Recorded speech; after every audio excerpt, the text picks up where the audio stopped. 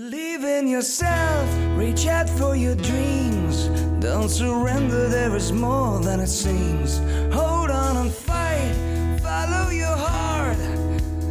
This is your way, life is what you make of it. Hi, this is Dr. Joe Luciani, along with my daughter and co-host, Lauren Simonian, welcoming you to another session of self-coaching where real-life emotional struggle, whether it's depression, anxiety, relationship conflict, losing weight, or simply handling life's challenges are all addressed, teaching you to become your own best coach. Hi, Lauren. Hi, Dad. Lauren, I have a question for you. All right. You're in the woods, and out of nowhere, a bear shows up in front of you. Oh. Would you say this is a stressful situation? Yes, I would say so for sure. And that's our subject today, bears. No, just kidding. Bears. Our subject today is stress and how to manage it. Before you go any further, can I remind you of one instance where I thought I was being attacked by a bear? You may.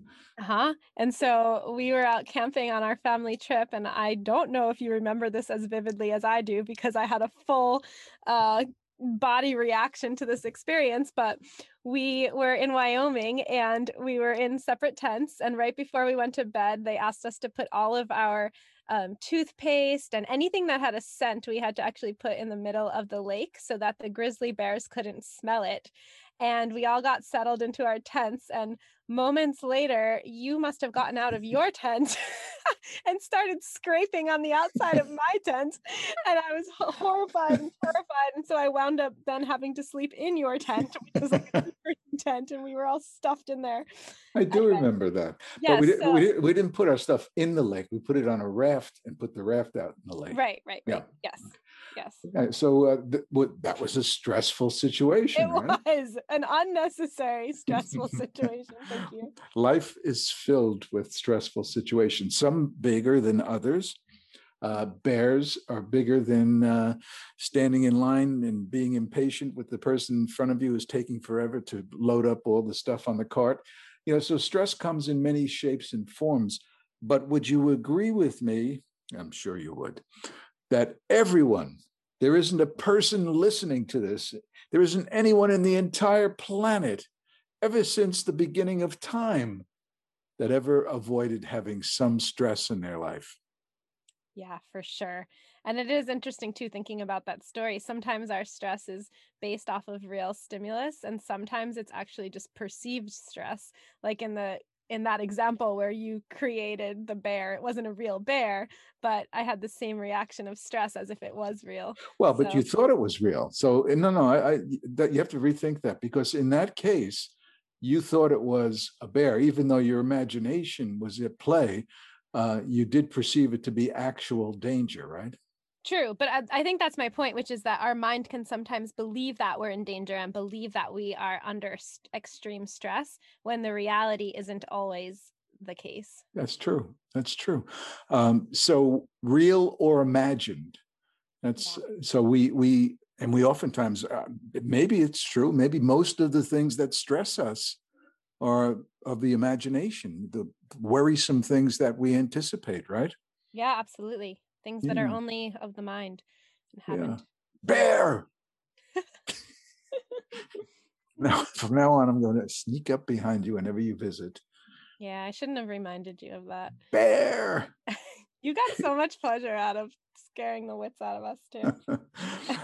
We have had some bear episodes that were truly stressful. If you recall, also in Wyoming, going up the side of a mountain horseback, and our guide told us that there was a grizzly bear tracking us. Do you remember that?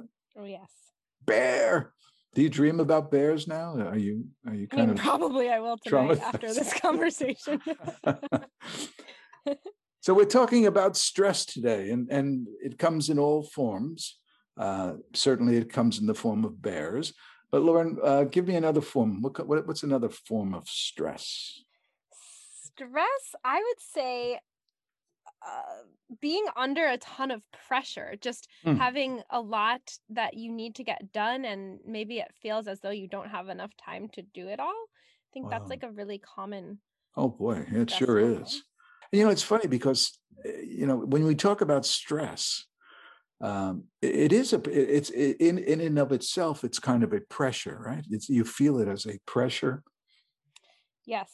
Yeah. And I think that it normally in our minds we equate it with a like we only have a certain amount of time to get certain things done. Like there's always a time stamp on it. Hmm. Timestamp. I like that. So pressure. When was the last time you pressured yourself? Give me an example.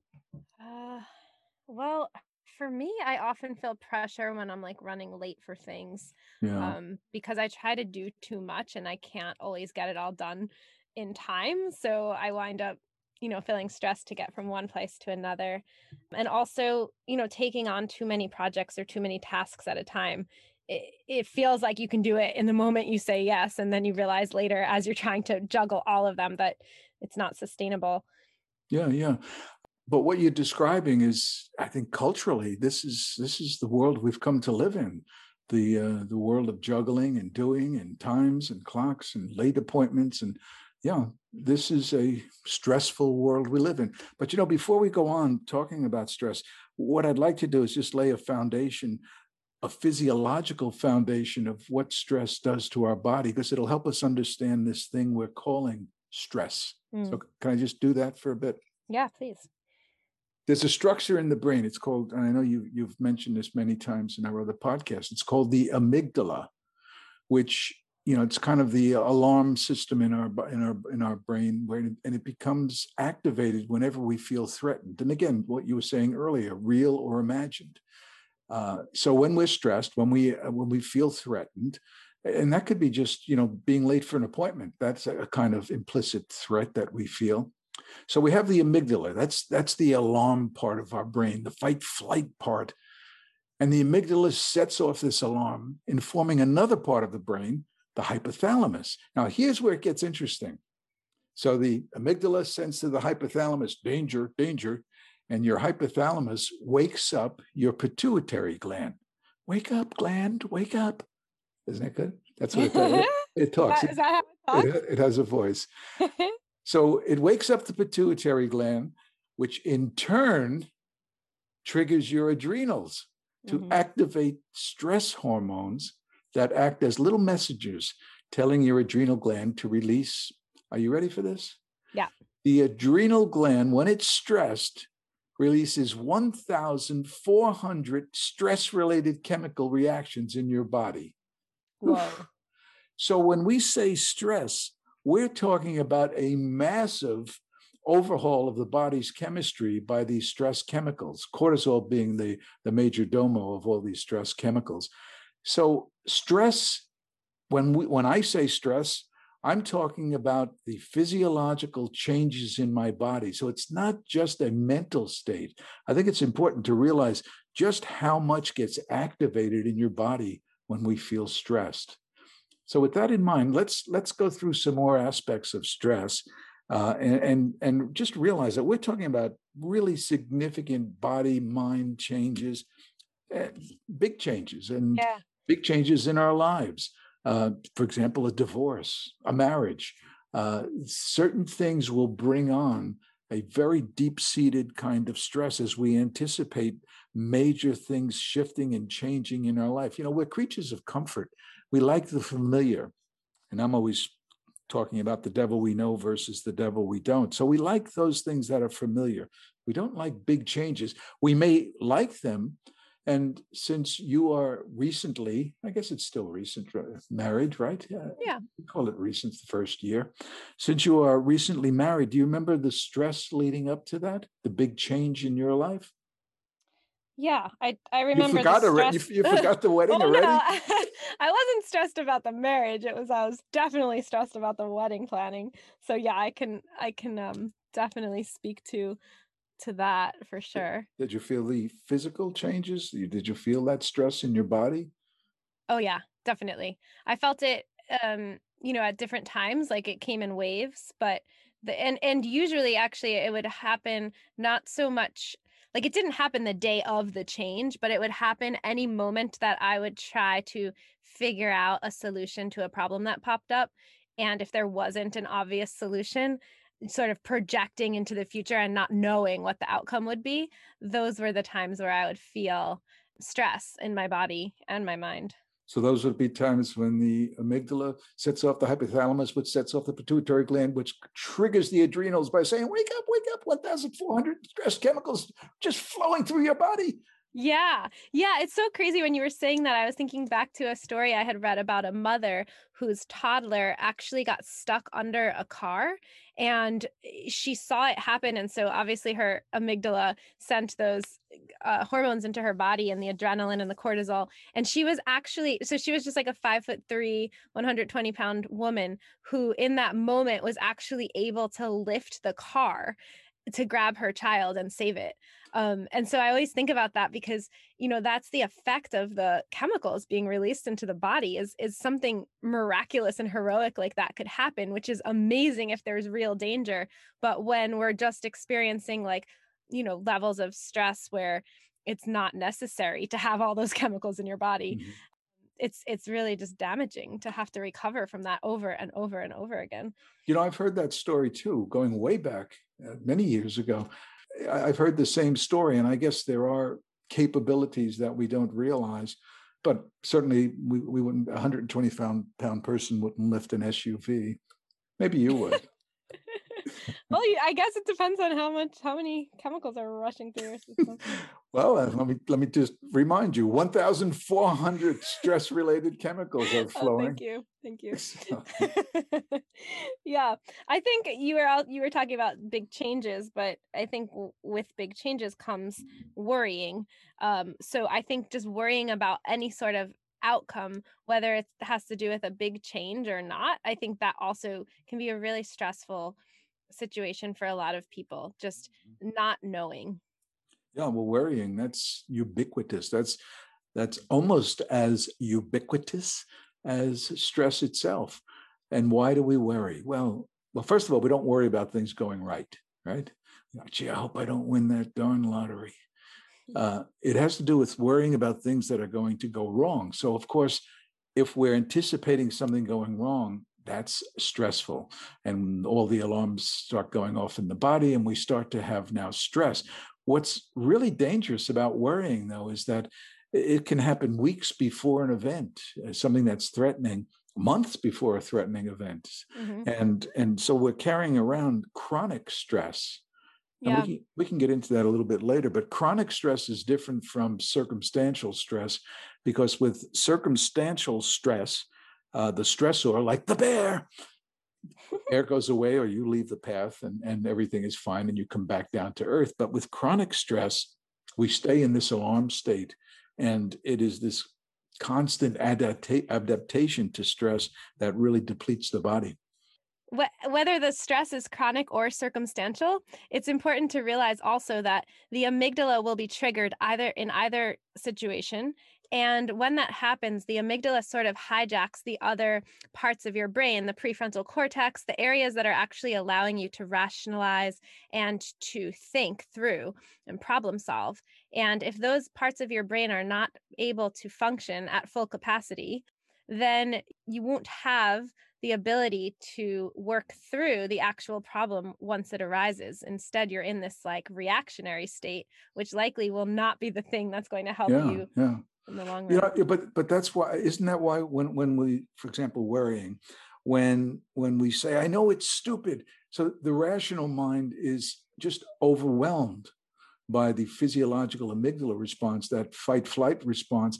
And we know it's irrational, but our cognitive frontal lobe kind of thinking really pales in comparison to the rush of all these 1,400 chemicals searching for. Yeah, so that's a really important point, though, because maybe later, try to remind me later, let's talk about top-down, bottom-up strategies, because when we talk about top-down, we're talking about cognitive, the thinking part, trying to calm down the amygdala. And when we talk about bottom up, we're talking about calming down the physiology. So let's get into that later when we talk about strategies for handling stress. So Okay. one of us remembers. Okay. I'll remember, I think. Am I stressing you, asking you to put something in your brain and hold it there? That's stressful, right? I'm still stressed about the bear, to be honest with you. Bear. That triggered a lot of chemicals in my memory. Yeah. So, there are lots, we're talking about different ways that we process and feel stress. I think one that's really important, it's kind of similar to worrying, is that we really don't control outcomes. And this is, that word that I always keep coming back to over and over again, control. Human beings hate being out of control. We like to be in control, and we just loathe being out of control. So when we perceive anything that is going to make, let's say you're going for a job interview, or you're going for a medical procedure, or you're taking a test, whenever we perceive a loss of control, where we cannot control the outcome, where we have to kind of, as they say in AA, let go, let God, we have a really difficult time, or some of us do. Some of us have less of a difficult time. But when we can't control outcomes, since we are creatures that like to control, it really stresses us. Yeah.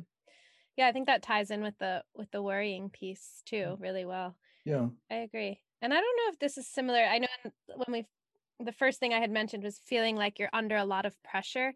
And the other thing that kind of goes with that one is having just an overwhelming amount of responsibilities. Pressure could be, I guess, more like self-inflicted, feeling pressure, but the overwhelming responsibilities, I know a lot of people are struggling with that now because of the COVID situations, and a lot of people are trying to work and they have kids at home because they're not able to go to school, and they have to, there's just so many added responsibilities this last year for a lot of families. So I think that one is causing just sort of a collective stress for a lot of people. Yeah. Uncertainty is really something we wrestle with. We just, we're geared, we're wired to really survive. As a friend of mine once said, we don't want to die. There's a gene in us that does not want to die. So when there's uncertainty, whatever and wherever it might be, it tends to get that amygdala kind of sensitized, and we're trying to interpret whether there's danger. It goes along with being in control. We like clarity in our lives. We like to know where the next foot is going to land as we plod through the woods, waiting for bears. So that didn't frighten you, did it? No, I'm calming down my amygdala. Yeah, as we go. Okay. Eckhart Tolle, who I always quote because I just love him so much. Like I study his teachings a lot, and he talks a lot about stress, and he says that stress is caused by being here but wanting to be there. It's this dissatisfaction.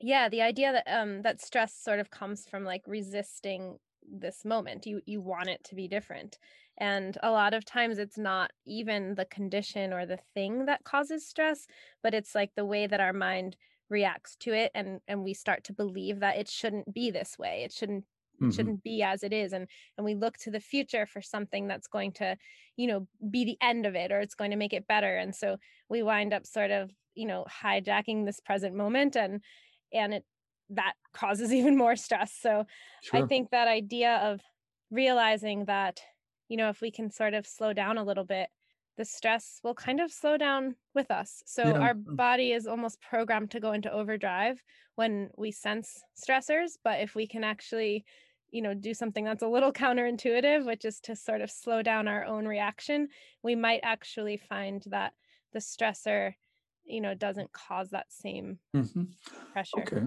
But can I ask you, can I stress you a little now? Would you mind? Sure. Go for it. Now, you love to quote all these wonderful authors each week, and you have all these things to say. How come you never quote me in one of my books? Well, because you're on the podcast, and so you're creating quotes every time you speak. Listen to you getting stressed. Gotcha. Can you do that? Next week, can you have a Luciani quote? Sure. And can Yeah. you use the same? And I just love this author. Can you use that to preface it? Absolutely. Yeah, I'm going to do that actually. I will. I bet you're going to forget. No way. So this will continue to stress you because now we're adding pressure, right? Okay. Responsibility. Did we talk about responsibilities? I don't know if we did. Yeah, we had mentioned like, overwhelming responsibilities. I wasn't listening. Yeah. Yeah. Yeah. Ross, responsibilities. That's kind of interesting. Yeah, that's right. When you were saying how we do all these juggling and everything, life and responsibility. That's what I miss most about childhood, is just not feeling so responsible for everything. The only thing you felt responsible for was, putting on dry socks when your feet got wet in the snow or something. I found a to-do list that one of my third graders wrote the other day, and it was her morning checklist. And it said, 8 a.m., wake up, 8:05, brush teeth, 8:08, put shoes on, 8:09, like drink orange juice. And it was just so cute because I was thinking how, how free and innocent it is to have to write, put your shoes on your to-do list. Maybe there's something inherently pleasing about every once in a while just acting like a child and just kind of abandoning all the responsibilities. How can we do that? We can let go of everything that's spinning in our head, right? And just put one shoe on and one sock on. Well, sock on first, then the shoe. Yeah. But you get my point. Yeah. Can we talk a little bit about, managing stress? Yeah. How do we do that? It's like I said earlier, it's something we all feel. It is definitely not just mental, it's a whole physiological response. What do they call it? The HPA response. Yeah, it's actually this whole syndrome that goes through the body. And I won't mention how many 1,400 stress chemicals again, but this is going on, and we need to kind of slow down the dumping of these hormones and chemicals in our body. Mm-hmm. So let's talk a little bit about, how do we get our body to come in check? Do you think it's better to start by trying to address the calming down of the body first? Yeah, actually the body senses stress before the mind realizes it. So if you can be aware of the body sensations, you can actually catch it before it becomes out of control. So understanding your sensations and the way you react to stress and then noticing it is really helpful, because by the time the thinking part of your brain realizes that you're under stress, it might be a little too late. I like that a lot. So the earlier we get in touch with this, how do we do that? So I was literally just teaching this lesson to my students this morning. Oh, and sure you were. We were. Well, we were talking about fear, not stress, but it's the same reaction in the brain. Yeah. So we were talking about how, when the amygdala senses fear or stress, it will sort of hijack the prefrontal cortex and it'll send chemicals into your body. And so those chemicals are going to create sensations. How many chemicals? 1,401. Where's the extra one come from? What is it? Just 1,400? Oh, well, whatever. My body has one extra chemical that you don't know about.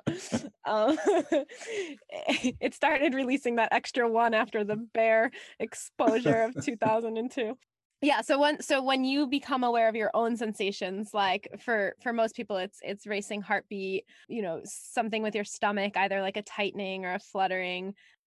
It might be like a tightness, a pressure. So any sensation that you might feel, becoming very aware of those, because they're slightly different for every person. But when you know yours, you can sort of catch it as soon as you feel it and be like, whoa, I feel like I'm about to experience a stress response. And then like the first step is to ask yourself, like, am I in real danger? And if so, then how do I get to safety? And if not, then you ask yourself, is this a product of my own fear creating a story in my mind? And if that's the case, then you might want to use some tools, and there are plenty. Yeah, that's important. I like that a lot. So basically what you have to do is kind of program yourself to be more aware, Take for example, you're driving in traffic and somebody cuts you off. The first thing you do is you grab that steering wheel and you start to squeeze it, and as you hit the brake. So basically, there's this physiological tensiveness that's taking place. Now, if you aren't aware, that may lead to you then feeling stressed, and it may take a while for that to calm down, because once these, I won't mention how many, but once these chemicals are in your body, there has to be a point where they tend to then recede. So stress, I guess I'm looking at it as kind of where it peaks and then recedes. And so the next time you're starting to feel, like you're saying, once you start to recognize that you're getting in that uptick with chemicals surging through your body, try to mitigate that before it reaches a peak performance, causing you to then have a full-blown stress attack. Yeah, absolutely. And the number one way to do that, especially if it's an instance of like a highly stressful event, like in a moment, the best way to calm your amygdala is to take really deep breaths. And that sounds so simple. And I know when I tell my kids, I always say I have a trick for you, like how you can calm your amygdala, and they always laugh like, that's not a trick. Like, we're breathing all the time. But the truth is, if you can take a deep breath, like with enough air that actually sends it up into your brain, so you could actually like direct it and feel it moving from your lungs up to your brain. And when the amygdala senses that breath, that slow, deep breath, it immediately knows that you are safe. So it eliminates that like evolutionary response of fear to get you to safety, and it allows your other parts of your brain to stay intact. So your job is to send a signal to your body immediately that you are safe and you are in control, and then figure out how to deal with whatever's happening after that. Yeah, because the amygdala response that we're referring to is the sympathetic nervous system is activated. So by deep diaphragmatic breathing or paying attention to that breath, you're literally switching to your parasympathetic, which is the relax and digest nervous system. And so the changing your physiology from sympathetic, which is agitation, fight, flight, to the parasympathetic, which is the rest, digest. This is what that deep breathing can accomplish. And thereby, the curve where the stress chemicals go up starts to then recede. So, okay, yeah. So deep breathing, that's why. Can you think of anything else that might help? Yeah, there's plenty of other things. I think so. Deep breathing, I think, is the one that helps in the moment where there is like an intense stress reaction. Like if it's in the case of like almost a panicked feeling, something, you just found out about a meeting you have to go to, and then you need to, calm down immediately. That's where the deep breath will work.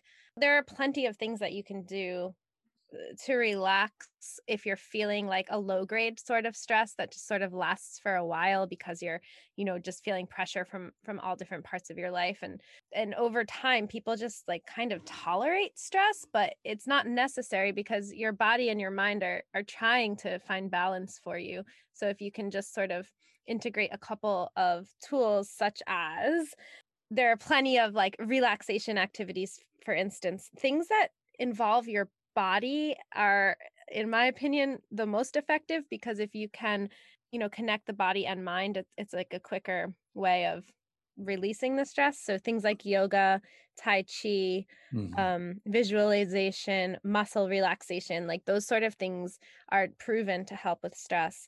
But then also, depending on your own interests, like something like hiking outside in nature, that can bring a sense of calm to a lot of people who enjoy just being outdoors.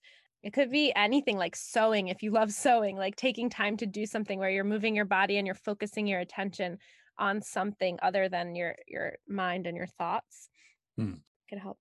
But there's another, I guess it would be considered a visualization that I really like as well. It involves breathing, but you take a few deep breaths. They call them conscious breaths, where you're focusing all your attention on the breath itself. And then you close your eyes and you just try for maybe 20 seconds to tap into your inner energy field. if you choose one body part, like maybe your fingers, for instance, and you close your eyes after taking 2 deep breaths and you ask yourself, can I feel the sensations in my fingers? And it's just as simple as asking yourself, like, can I notice my fingers even though I'm not moving them?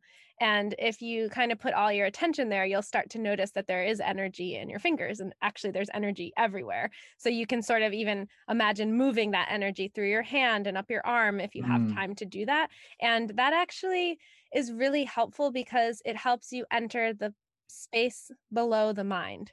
So you're entering your body without really using your mind. yeah, yeah. It's another way to go from sympathetic to parasympathetic. I always liked progressive relaxation, Hmm. and the way I learned it is that you can start. You lie down. I guess you could do it sitting in a chair, and you start with your feet, and you tense your feet, maybe pushing down on the floor, or if you're lying down, pushing down on your heels, and you feel that tension. You hold it, hold it, hold it. Then you relax, and then you feel the contrast between the tension and the relaxation. Then you move up to your calves, you push down on your legs, and you go through your whole body that way, your legs, your arms, especially your neck, your head. You're squinting your eyes, you feel that. And so progressive relaxation requires a couple of things. One, it requires that you really are attending to the sensations of the body rather than, as you say, the thoughts regarding the body. You're actually tuning into the sensations, and you're really flipping the body from that hyper arousal state to a state of relaxation. So these techniques are really valuable. Hmm. Uh, as is There's a Go ahead. I'm Sorry, sorry. I was going to say there's a lot of guided meditations like that on even on YouTube for free. So I used to listen to them before I would fall asleep too. They just can really relax you Mhm. into sleep, and that actually is another stress reliever is getting enough sleep. So you can use your meditation and They are, and that's, I'm glad you mentioned that because people should know, with the advent of YouTube, I mean, there are hundreds, if not thousands, of guided meditation. There's meditational music, there is progressive relaxation, all kinds of instructions. And it is very important. I'm working with another gentleman who has had a lot of trouble falling asleep, a lot of trouble. And the more this went on, the more stressed he became and the more anxious he became, which certainly does not promote falling asleep. So what I've been working on with him is that in the hours preceding sleep, to develop a prolonged bedtime ritual, because people don't realize that stress is cumulative. And these 1,400 stress chemicals, they start to build up kind of a cumulative effect in our body and our mind. And as we try to approach sleep, if we are wired from that stress, it's like having too much caffeine before you go to sleep. You're just not going to get there. So you have to begin to mitigate the stress that you feel beforehand if you really want to work on sleep patterns. Mhm. And it's not a good idea to put on the news if the news stresses you. It's not a good idea to do things that, the bills at night or the phone calls, that whatever it is, you need to, if you're having sleep problems, the one thing you don't want to do is build up stress chemicals prior to going to bed. Definitely. I think we could do a whole podcast on sleep patterns and falling asleep too. Yes. Um, but in when we talk about stress and we're telling people that meditation and breathing, are you sleeping? Oh, I'm sorry. What were you Just saying? I was saying how that a lot of times people are a little bit resistant. People who are feeling a lot of pressure are sometimes resistant to the idea of like, okay, well, just slow down and take some deep breaths and try some meditation. And because in their mind, it's a feeling of like, I need to keep going. I need to finish this. There's so much to do. How are you telling me to slow down? And the truth is that, you slow down to speed up. The more you give yourself those breaks to really relax and allow for the parasympathetic nervous system to take over, it sort of recharges you. It allows you to, come back to your responsibilities with a renewed sense of enthusiasm. And if not enthusiasm, at least, perseverance. Like you can work much more clearly and much more quickly after you've allowed rest for your brain and your body, rather than, constantly just pushing at it. I really like what you said about the resistance. When you tell someone to slow down, what do you mean? It's just that there's this urgency to follow through and figure out or do what you need to do to reduce the stress. And this urgency is stress producing in and of itself. So that's very good. I like that a lot. Yeah. Yeah. And I think perspective, just general perspective, is another thing to focus on when you're trying to reduce stress. Realizing that, your thoughts might not always be true. Like, if you're feeling like you can't necessarily reach this deadline, like just sort of looking at it from a space of neutrality and noticing, like, is this really a pressure that is real, or am I putting the pressure on me? Is there really a deadline, or did I create the deadline? So I think that that's part of it. And then also with the work around perspective is trying to practice gratitude as often as you can and rooting into positivity, so that you can see that even though you might be feeling stressed, there may be something, or there probably is at least something, that is positive about the thing you're working on. And if it's not about the thing you're working on, then just remind yourself of all the things that you do have in your life that are, that you have to be grateful for. You may think I don't listen to you, but I do. And I've been quoting you to people I've been working with. Every time there's a negative, I tell them they have to have 3 positives in response, forcing you to find 3 positives. And it's the simple things that really can make life very, very worthwhile. But sometimes we just gloss over all that we do have. And the potential that we have to rectify what's wrong, to proceed through and over and around those problems that we face and the challenges. So the optimism is important. The optimistic attitude is an energy attitude, and it really propels us into a better life. The optimist and the pessimist, no one knows the future, but the optimist lives a very different life in the present. That's why it's important to harness an optimistic attitude.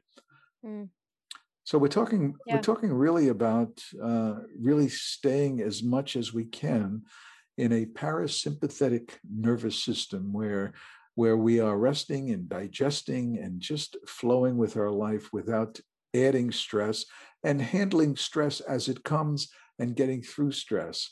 And we don't want to, and I'm sure you'll totally agree with me, we don't want to anesthetize ourselves with drugs, with booze, with gambling. These may reduce stress, but they also begin to add complications and more unbearable stress as you go forward. So we don't want to deflect stress by doing destructive or compulsive habits, do we? No, because it will, it'll numb it for the moment, but it won't help you to figure it out. Yeah. Hey, Lauren, by the way, do you know what time it is? Oh my gosh. Is this happening again? I thought this was only like a one-time deal. Oh my gosh. It is the self-coaching pep talk of the day. It is happening. Today's pep talk is, it's all up to you. Starting today, regardless of what goes on around you, recognize that you and you alone make the decision as to what kind of a day it will be. Focus on what's right with your life rather than on what's wrong. Now, of course, some people will say, if your glass is half empty, fill it up. Well, self-coaching says, forget waiting to fill up your glass. It's quicker to just ignore the half-empty aspects of your life while actively focusing on the half-full aspects. In other words, optimism now. What do you think? I like the pep talk a lot. I think the song is a little excessive, but the pep talk itself is great. I like that song. I know. It reminds me of like your football days, right? Maybe next week I won't use it, but we'll see. I don't know. I think I might secretly like it. I'll have to think about it. So stress today, I'm going to eliminate stress. How about you? Yeah, I feel much less stressed since our bear conversation that we started off That's with. right. And in order to, I never mentioned the top-down strategy, but to me, I just want to mention it before we close. And that's just reframing the way you think about things helps a lot. Once you're away from having the amygdala take over and those stress chemicals, you know how many? 1,400 stress chemicals. So you do have the capacity to reinvent the wheel, to see your life differently, and to not be a victim of your own thinking. You think that's a good point for me to end on? I like it. Do not be a victim of your own thinking. How do you want to end this conversation today, my dearest daughter? I would say You're stalling. Come on, stress. Yeah, you're stressing me out over there. I think realizing that stress is normal and that you can grow from it and you can learn better ways to manage it and deal with it is important. And everybody has that capability. So just pay attention to your sensations, try to catch it, deep breath, and then you can use any of those other strategies that we had talked about. Namaste. Namaste. Yes, managing stress. That's it. That's a good way to end, because basically you are not a victim. And you should never feel victimized by the stressors in your life, regardless of those stressors. And we live in stressful times, no doubt. But it's not stress that brings us to our knees, is it? It's how we interpret that stress. That's right. Good. So, and visit our selfcoaching.net website, where you can learn more about our self-coaching philosophy and check out my #1 best-selling books. So until next time, remember that being victimized by emotional struggle is not an option. By definition, victims are powerless, and you are not powerless. So remember, everything is hard until you make it simple.